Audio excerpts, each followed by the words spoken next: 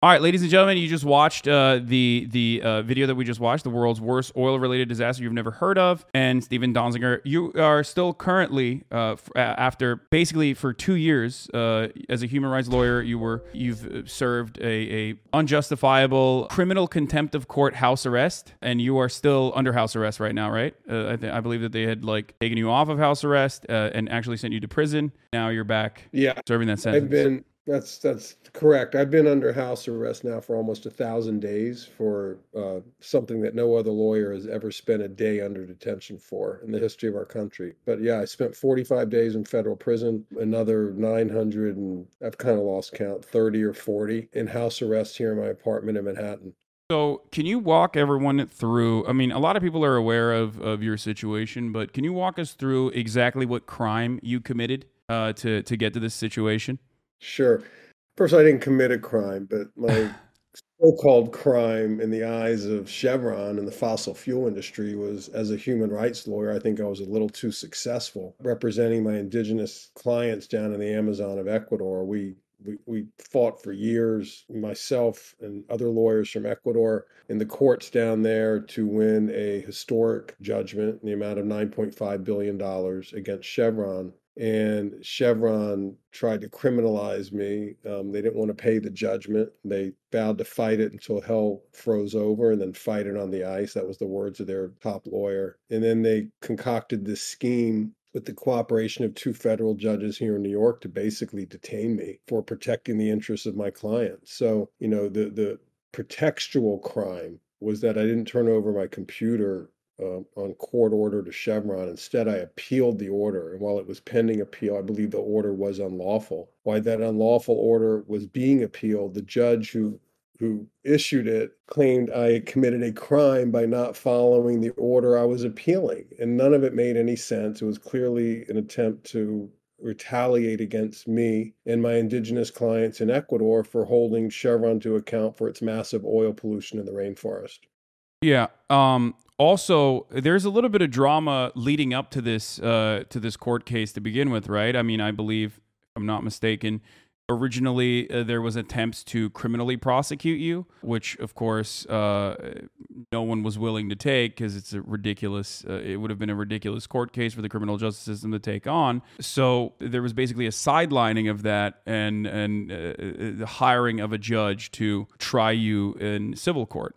That's true, and that's an extremely important point.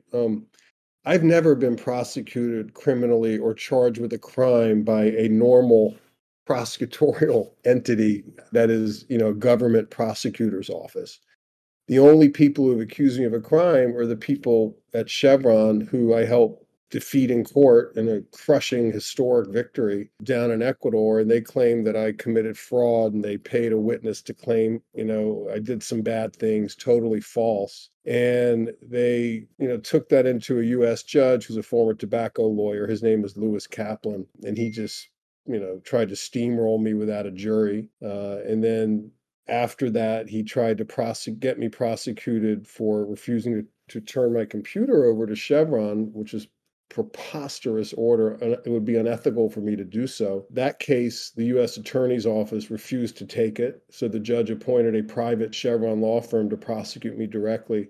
And I have to say, of all the things that have happened to me, there's so many irregular things. This, I think, is the most terrifying. I was basically prosecuted and deprived of my liberty by a Chevron lawyer in the name of the U.S. government. That's never happened before in our history. Yeah, and if this can happen to you, this can happen to technically anyone that is an attorney that's on the side of justice or fighting for civil rights, civil liberties. Anyone that goes against a mega corporation. This is basically establishing a template for how you can continuously sue people and even jail them unjustifiably. What would you say to the lack of mainstream media coverage in this process?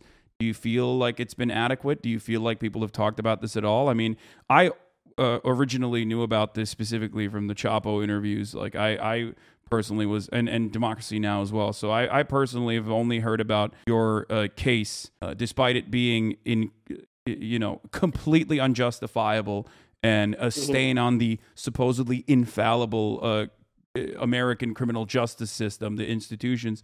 I've only heard about it from independent media outlets. Why do you think that's the case?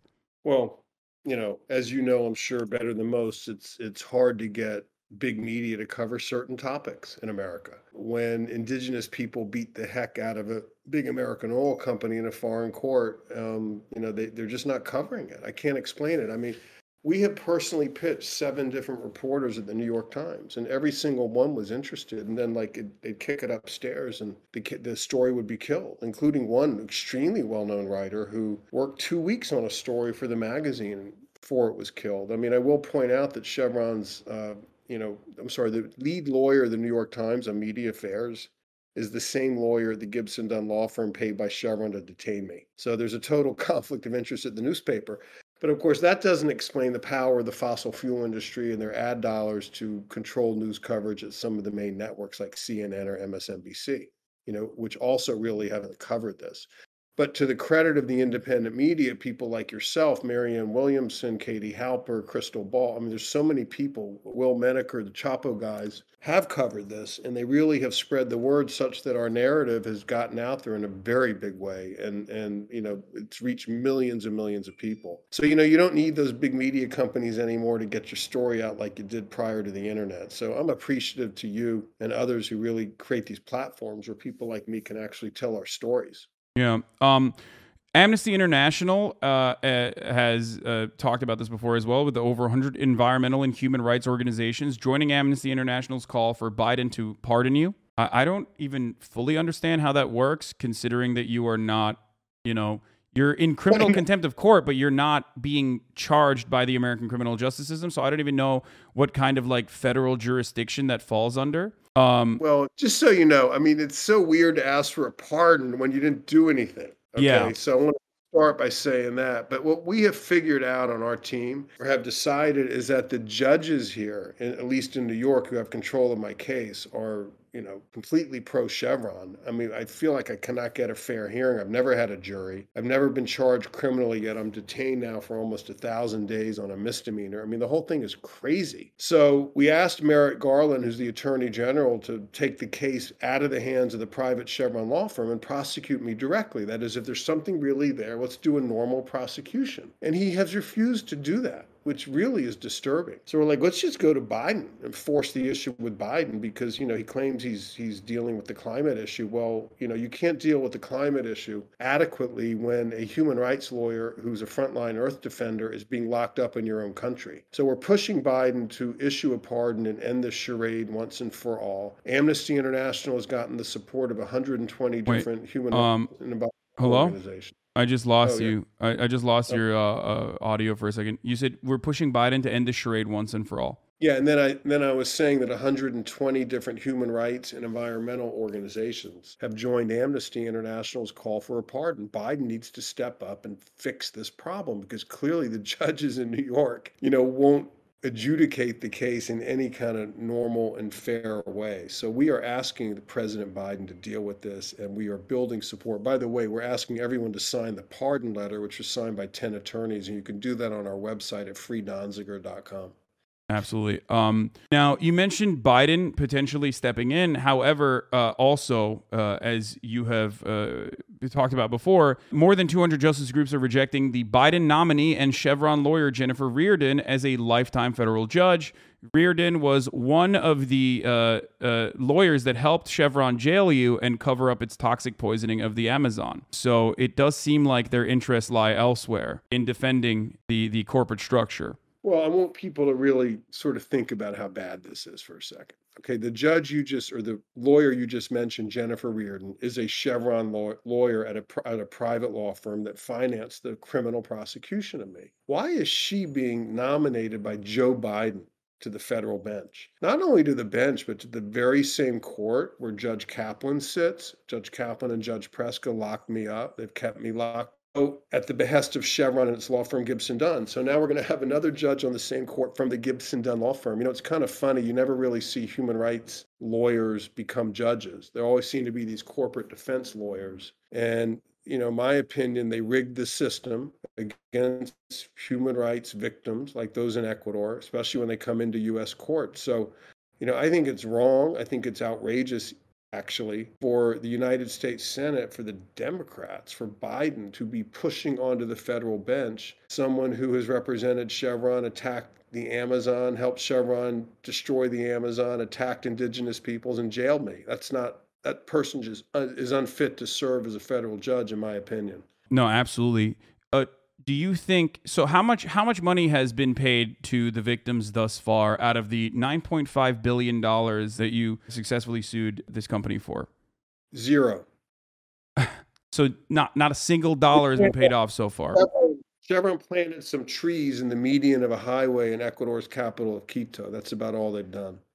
They have never paid the judgment. They have not only not paid it, they vowed to never pay it. They forced the indigenous peoples to chase their assets around the world, and they just mocked them. I mean, they also have paid, this is very important, they paid a couple of $1 billion at least in fees to pay 60 law firms and 2,000 lawyers to attack me and to attack other lawyers who held them accountable through this case. So they're paying money, even big money. They're just paying it to law firms to beat the hell out of the indigenous peoples rather than to comply with the court order that they clean up their poison in the Amazon. Have they cleaned up that poison in the Amazon at all, or have they made any efforts to even clean that up? No. I mean, Um, they claim they have. They have these open air waste pits, and I want people to understand that. I guess people saw the Vice video, but there's 1,000 of those waste pits that they dug out of the jungle floor, didn't line them. They put pits into the sides to run the cancer-causing waste into rivers and streams that people were drinking out of, causing a massive epidemic of cancer. I mean, hundreds, thousands of people have cancer. Many have died. And they just left it there. And then in the 1990s, after we initially sued them, they covered a few of the pits up with dirt to hide them, as if that was some form of cleanup. What it really did is it made the problem worse. It's sort of like treating cancer with a Band-Aid, and it just doesn't come close to fixing the problem. And there's 1,000 pits down there that were built by Texaco, now Chevron, in the 1960s, 70s, and 80s that are still polluting the jungle, still polluting the groundwater. They still have the pipes running into rivers and streams, and they're poisoning people. And I'll point out one important thing here. Like, this was not an accident. Okay, this was not an oil catastrophe that was a result of two ships colliding or a blowout that occurred in the Gulf of Mexico in 2010. Oh no, this was planned.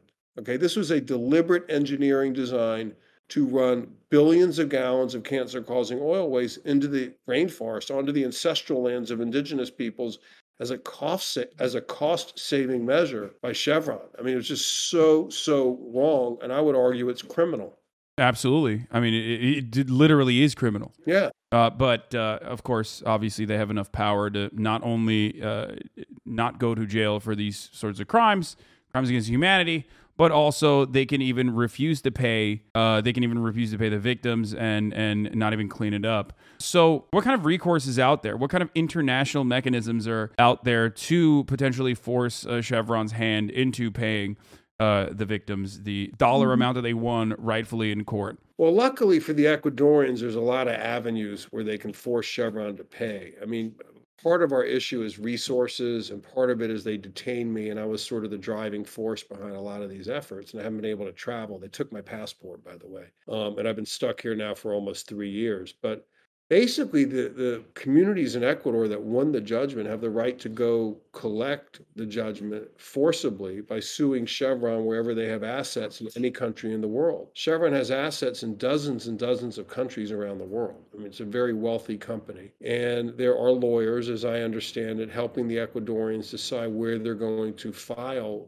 enforcement actions in other countries to, if necessary, seize the company's assets such that they're forced to comply with the court order that they clean up their toxic waste that they left down in Ecuador. So it's really these judgment enforcement mechanisms in the courts of countries where Chevron has assets is the easiest and most effective way to force Chevron to pay up. I've been ordered, by the way, by Judge Kaplan to not participate in any of those activities, and I'm not, because of that order. But the Ecuadorians and council have a right to advocate for themselves. My understanding is they plan to do just that. Do you feel like your current predicament, being unjustifiably held in contempt of court for 1,000 days in house arrest, do you feel like this is a way to stop other lawyers such as yourself, just like yourself, from going out and fighting for indigenous people? Do you feel like this is a threatening posture deliberately created, the situation, the scenario deliberately created to showcase that, like, hey, look, if you go against us, it doesn't matter if you are in the right, we will fuck up your life permanently?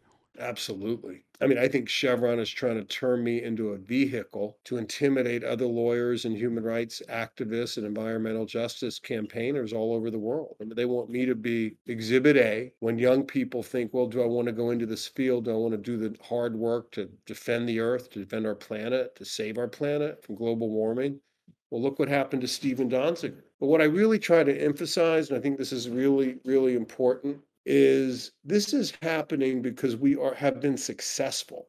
Okay, we won the case. They didn't win. We won. And the judgment in Ecuador is invalidated by 6 different appellate courts, including the Supreme Courts of Ecuador and Canada. There's only one trial judge in the US who has tried to undermine the judgment, this Judge Kaplan, by attacking me and depriving the Ecuadorians of their lead lawyer. You know, he's really trying to get me to quit the case such that the Chevron's victims will be defenseless and will be unable to continue to pursue their legal claims. So, you know, I don't want people to get demoralized. Yes, they're trying to intimidate others through my example. But you know what? Look at my example. There's a way people can get inspired to do the work by seeing how successful you can be at a grand scale, such that you can really change the paradigm of an entire industry.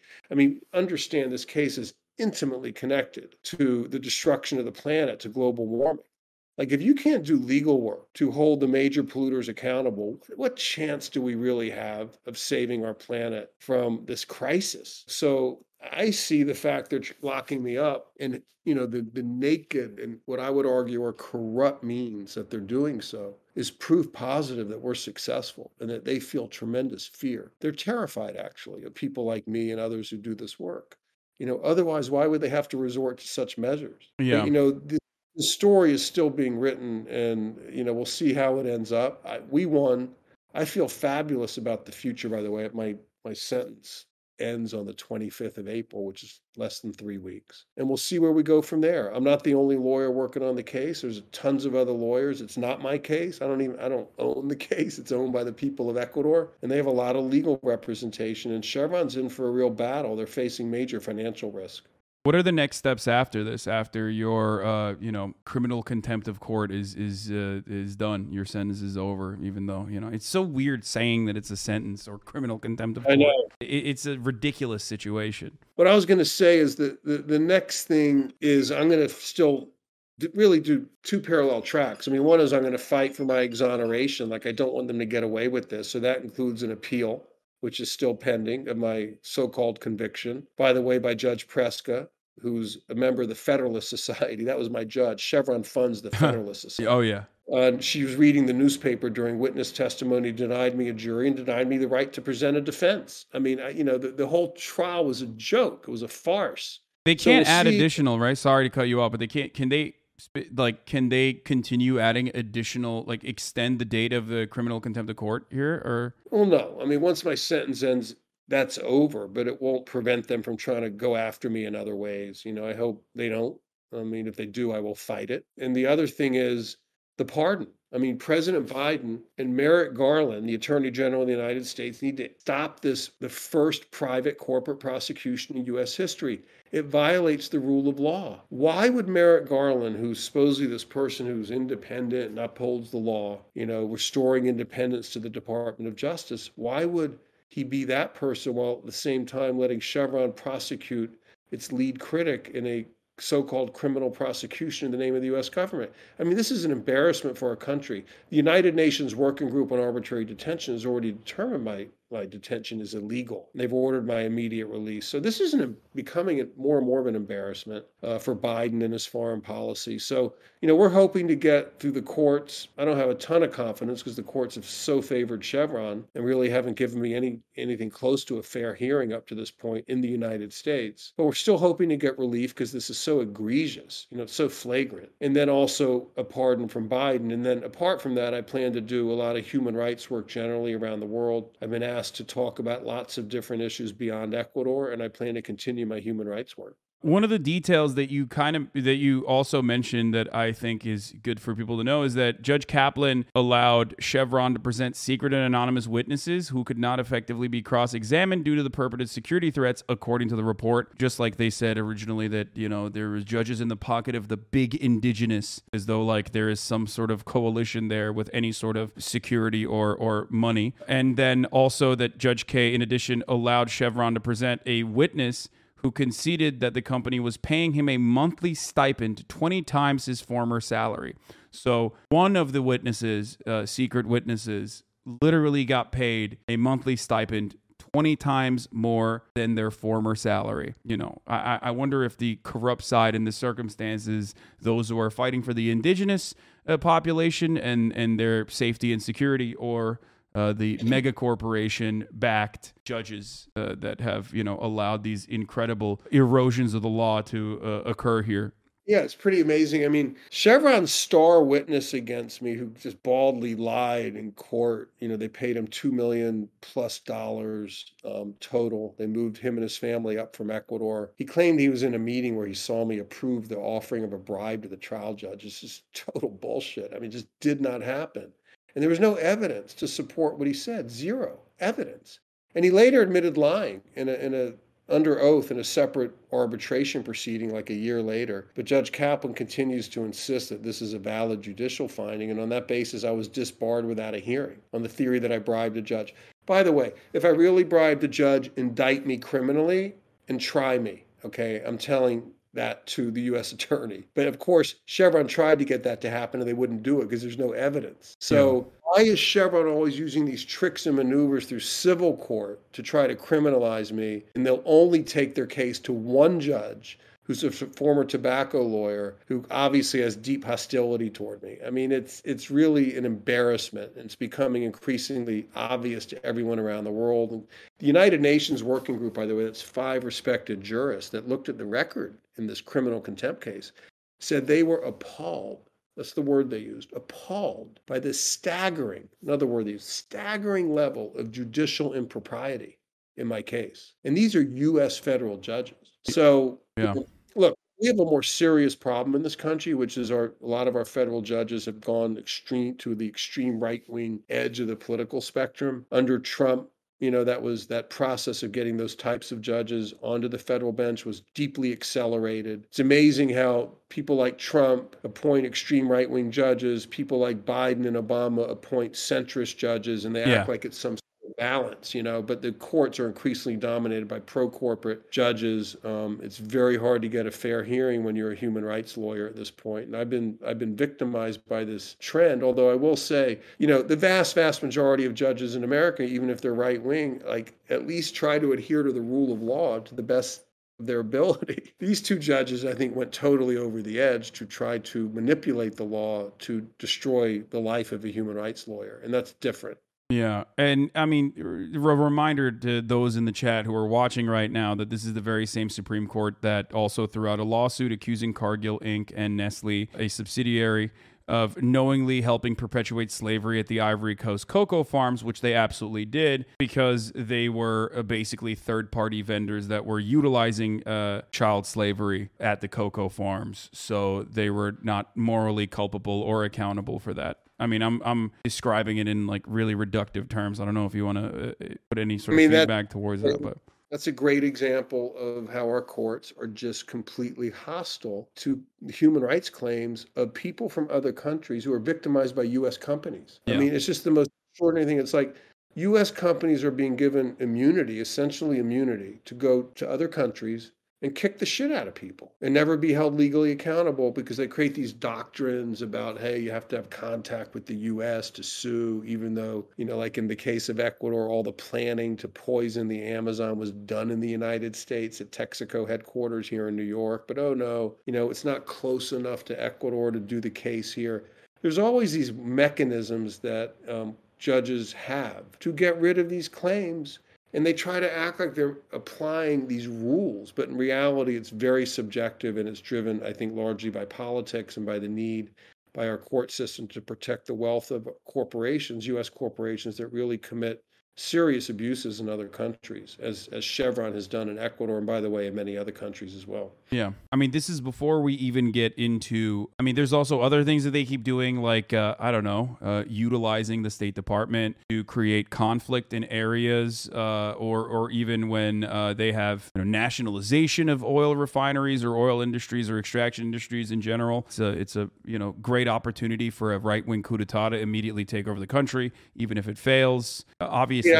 Yeah, I mean, my experience is Chevron and a lot of these big oil companies prefer an environment where governments are corrupt. It becomes more efficient. Governments are willing to deploy the army to shoot their people when they protest pollution. Governments who will take payoffs to give them, no bid contracts. I mean, they like that. It makes it easier and more efficient than to actually play by real rules. And I'll also add that in my experience in Ecuador, and I've been there, by the way, over 250 times, the U.S. State Department, via our embassy in Quito, was like an outpost for Chevron. I mean, Chevron would just float in there and get them to try to pressure the Ecuador government to kill our case. Chevron had easy access to the ambassador whenever they wanted it. They tried to make the fact that Ecuadorians were suing a U.S. company some sort of foreign policy problem for the U.S. government, where they would put it on, on the agenda for their bilateral trade talks. I mean, it was awful the way big oil had the power to essentially,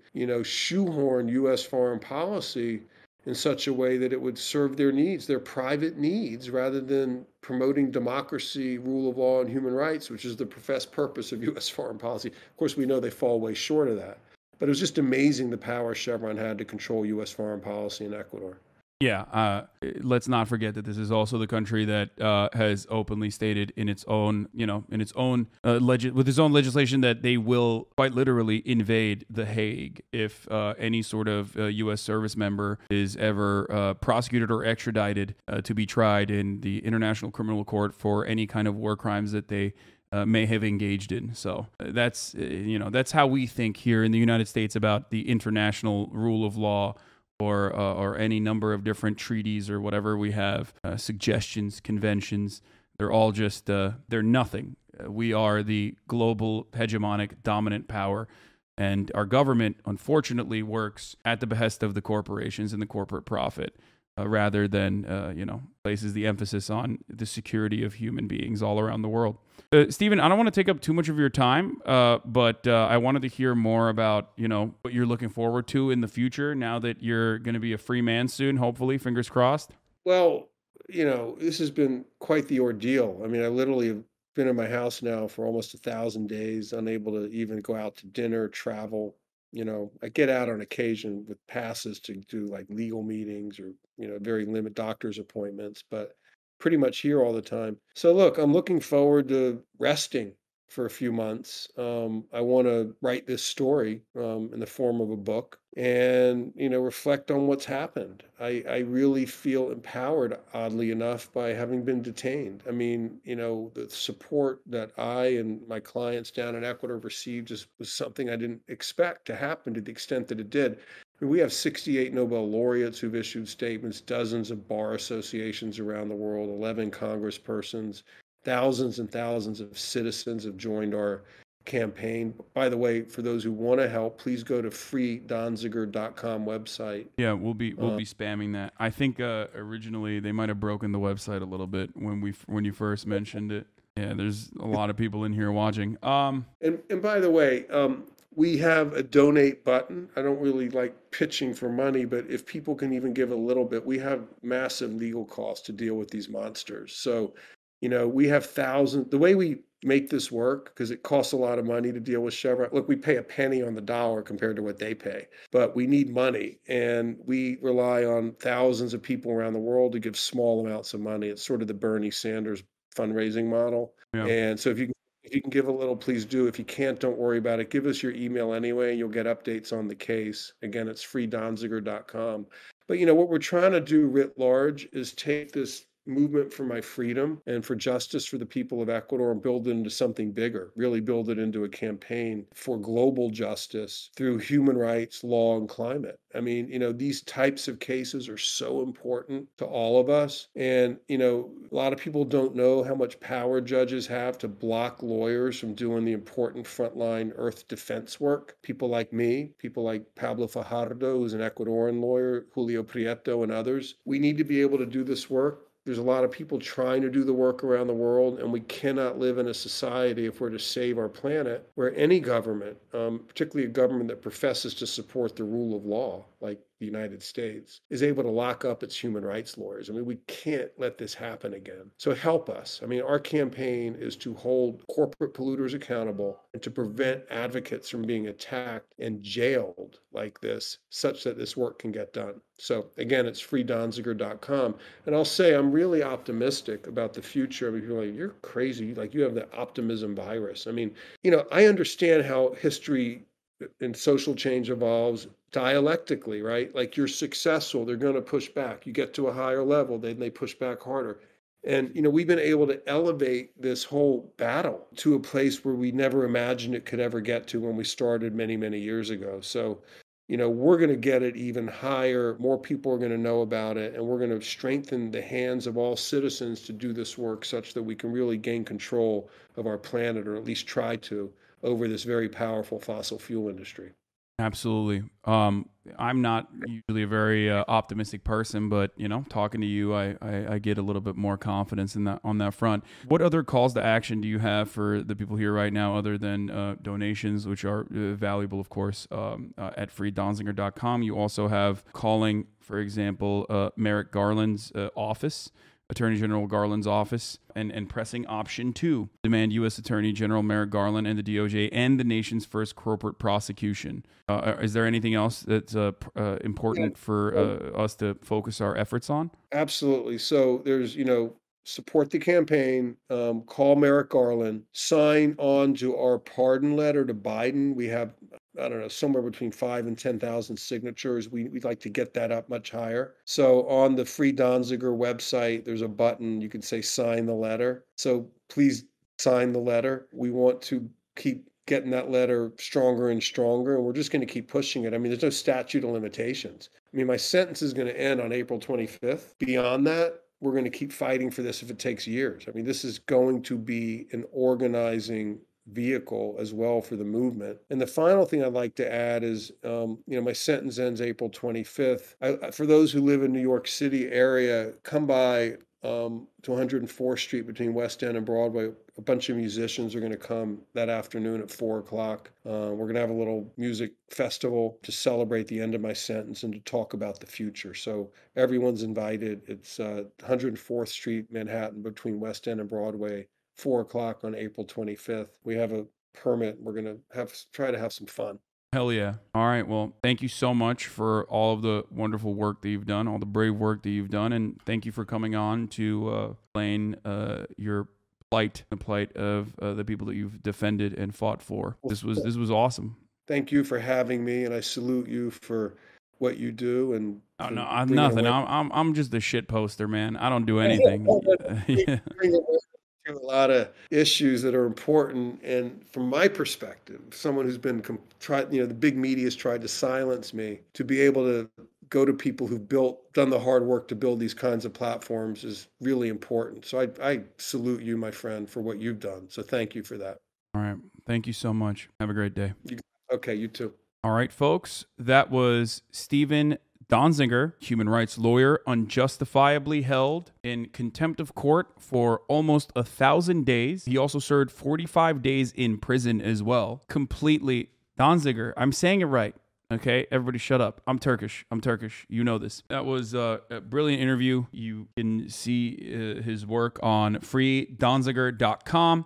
Reminder to the chat and also the brain broken, rule-loving lawyer Andes, okay, that the actions of Chevron, much like many of the other fossil fuel giants, are completely and horrifically unjustifiable. So all the rule enjoyers, you have to remind yourself of the absolute fucking gross actions that these people have taken just to extract natural resources from the ground, the little care that they have for the indigenous population and the people that live in these communities that they're destroying, and even on the front of like information gathering or whatever the fuck the dumbass Chevron lawyers have brought forward in the Ecuador lawsuit. Okay, don't get suckered into believing any of that shit. Okay? Yeah, don't be a rule lover, be a rule disagreeer, especially when the rules are created by those who care more about corporate profit than the safety and security of the people that they're fucking over, especially when those people are indigenous people.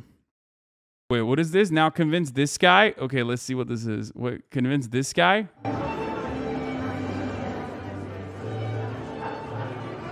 God damn it, dude.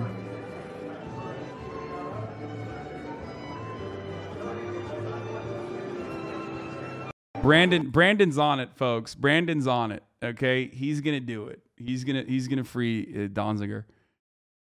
Oh, Jesus Christ, dude.